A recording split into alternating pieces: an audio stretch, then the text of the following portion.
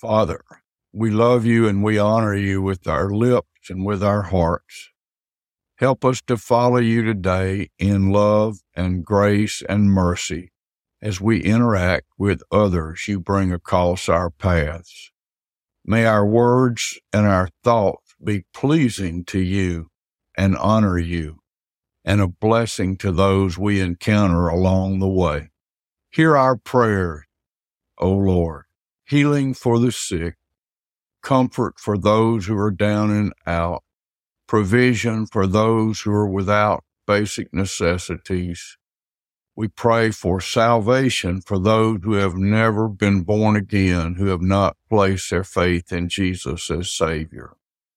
All of these things we lift up to you, praying in the name of Jesus. Amen.